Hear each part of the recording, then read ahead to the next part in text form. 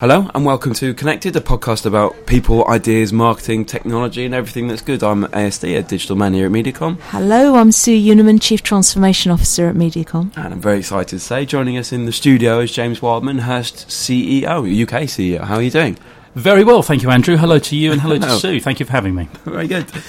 You've just started very recently as the Hearst UK CEO, having previously been the Chief Revenue Officer of Trinity Mirror. Before that, you also worked for Yahoo and IDS, giving an amazingly full and wholesome experience of lots of different media channels, it seems.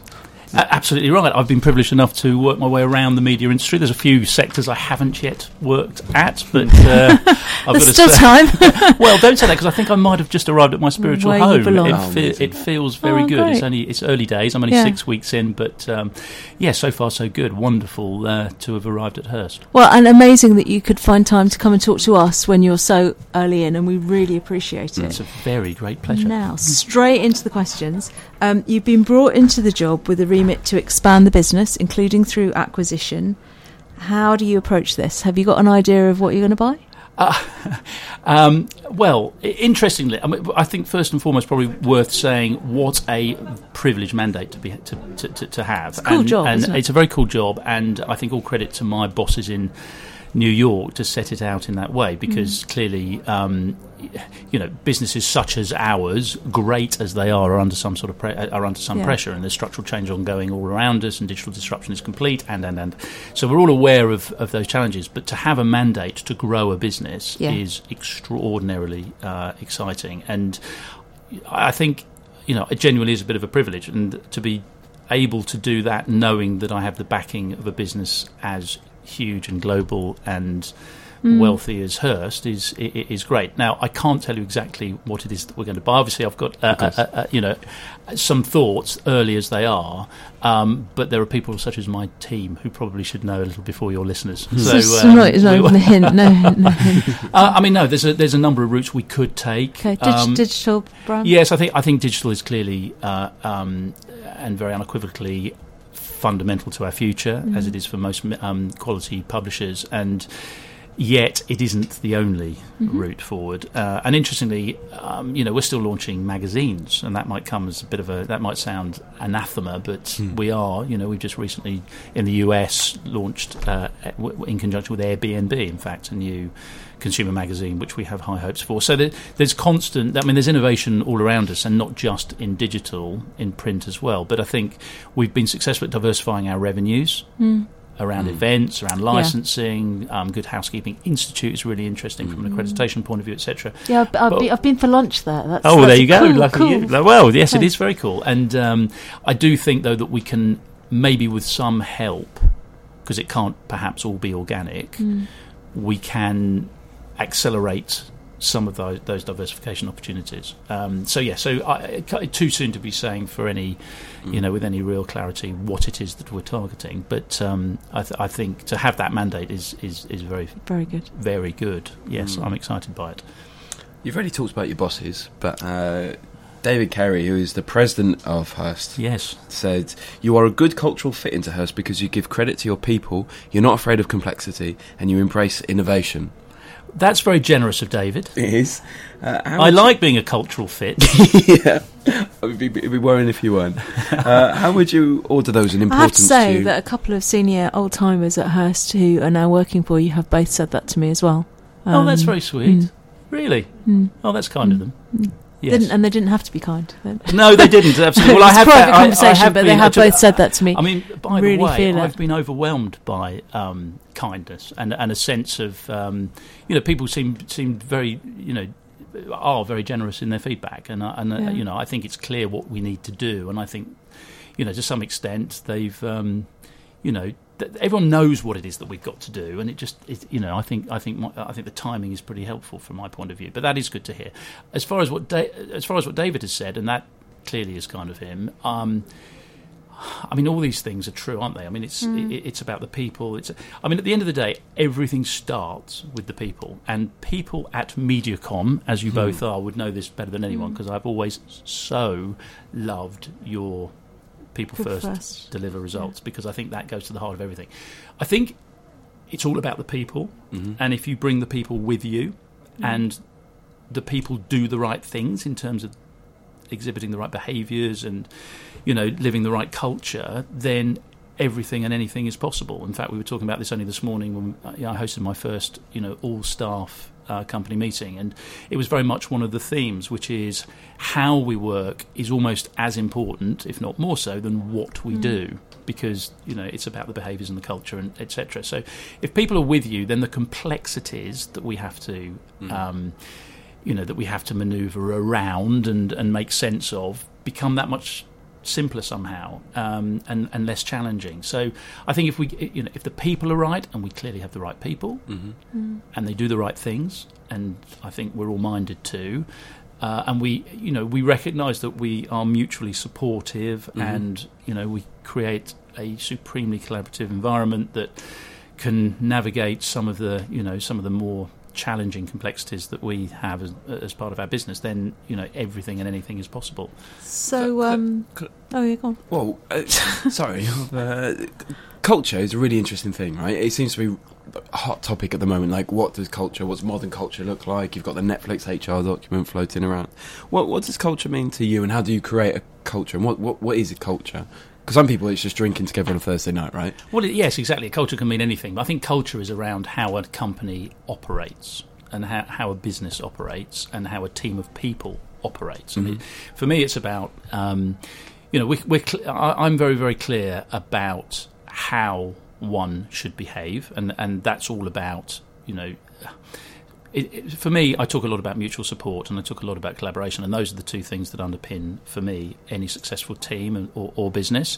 I think it's hard in a business such as ours, and these are only first impressions, but when we're effectively operating 23 brands and have been for a great deal of time. In Harper's Bazaar is 150 years old this year, and Good Housekeeping is 95 years old, etc. These are established, iconic brands that span decades and decades, in some cases centuries.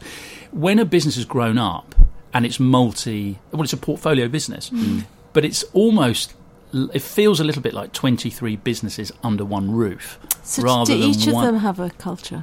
Is that what you're coming to? Is there a Cosmo culture, a GH culture? There is a bit of that. Squire there is a culture? bit of that, and then there's also there needs to be, doesn't there? There does need to be, and people would say they work for Good Housekeeping, probably ahead of saying they work for Hearst, because the passion point and the pride and all these good things that you never ever want to in any way, in any sense, diminish. So it's a balance, isn't it? Because at the same time, we do need to create a Hearst culture and be proud of the collective, not just the single entity. And I think that represents both a fabulous opportunity, but also something to puzzle over and think about, and also be very careful about messing with. Because, you know, I was saying this morning, if we can mobilise as 1,000 people around a common cause, you know, a North Star, then that's powerful. If we are fragmented in our approach, then that's a lot less scalable and a lot less interesting and a lot less impactful. So I think culture can be seen as a very cohesive force for good, but it has to be for good. And some cultures, you know, if it feels forced, and it's not real and it's not authentic and it doesn't, you know, play to people's natural instincts, then clearly it will fall short and fail. And I think if there's a secret culture that goes against what you'd like it to be, it's very hard to shift as well. So I mean, I've seen a lot of businesses try and shift. I certainly don't think that's a Hearst problem from the outside, but interesting. Those are the things that are the unwritten rules that are really hard to break. I think that's right, and cultures become cemented, and the hardest thing to do ever is change culture, but it is also the most powerful and the most rewarding. It's the most important thing when you get it right. What's your biggest challenge, James, today, this week? Oh, crikey. Okay, we're not without challenges, which is great, because I tend to think that the bigger the challenge, the bigger the opportunity. And that's always been true in my career.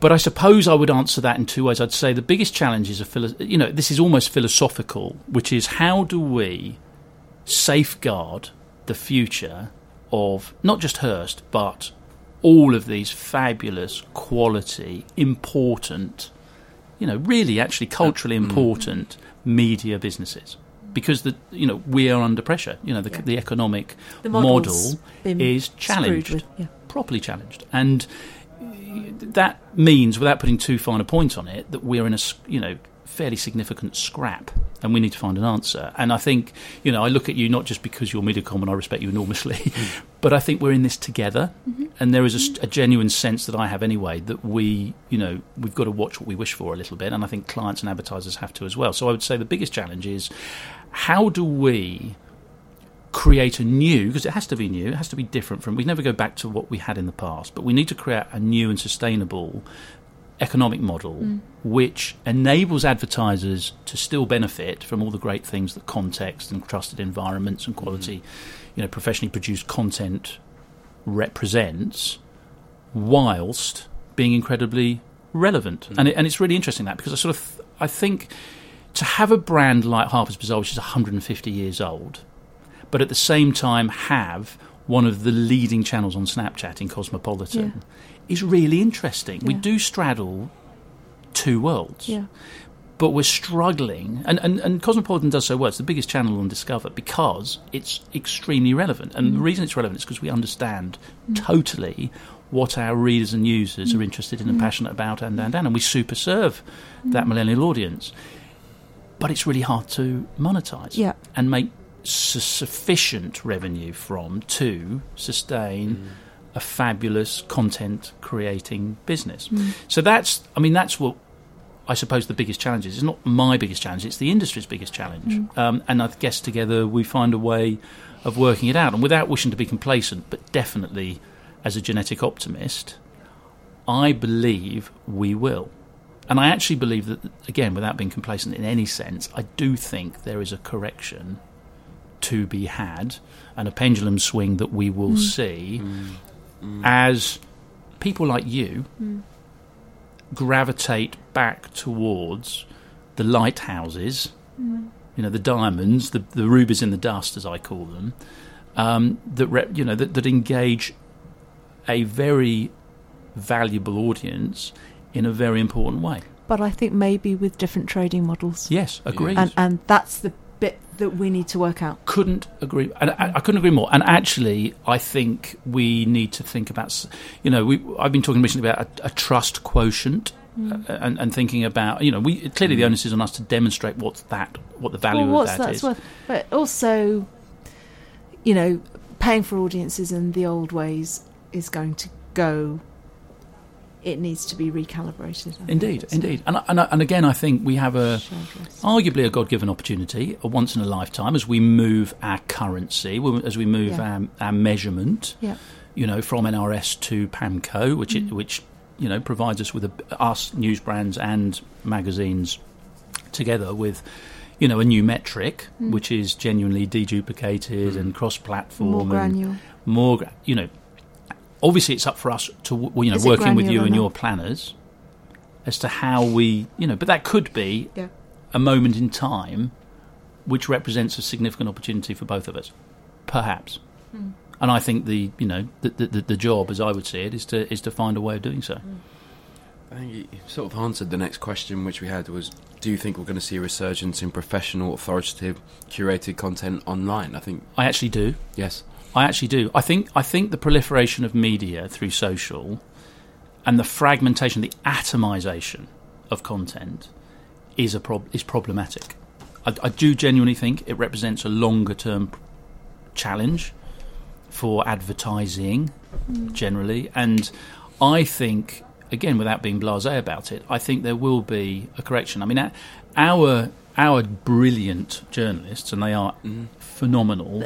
Your editorial content, I mean, it means as much to a 14-year-old, 15-year-old, 16-year-old today as it did 30 years ago, 40 years ago. I mean, and that's I see how my daughters consume our content. It's not easy to have done that. It's a shining light, I think. Well, it's interesting, isn't it? Good Housekeeping, 95 years old, is as relevant now for 40-plus-year-old women as it was 90 years ago. Yeah. And similarly, blah, blah, blah. It's the business model that's changed, isn't it? It's the business model. But it's interesting, isn't it? As media proliferates and as digital becomes the preferred platform for consumption, so, snacking, short form becomes ever more... the long form, beautifully crafted content is... deemed to be less interesting, less important, less valuable. But my own personal view is actually the way that people lean back and treat themselves with something that... You still sell magazines. We sell 5 million magazines a month. We have a look. It's It's amazing. You have a look 5 at million in the UK In only. the UK, that's amazing. 5 million. That's incredible. And you have a look at the resurgence of vinyl. That's not just a trendy Shoreditch thing. Like, those numbers are made from people around the UK because they like the story of the content as well. They like the feeling and the authority and that's obviously in the magazines. And you see it with books as well. I always think of programmatic as like having a Kindle. Like, you can have 1,000 books with you, and you can bring them digitally with you, but you end up sort of bit reading everything. Whereas if you have one brilliant book that you take and you love, and you've got this amazing feeling thing, you love it. And that's why Waterstones is going up and Kindle sales are going down. And that has to be the same in the magazine market. Exactly. I do believe so. And, in fact, our biggest brands have seen a year-on-year increase. Amazing.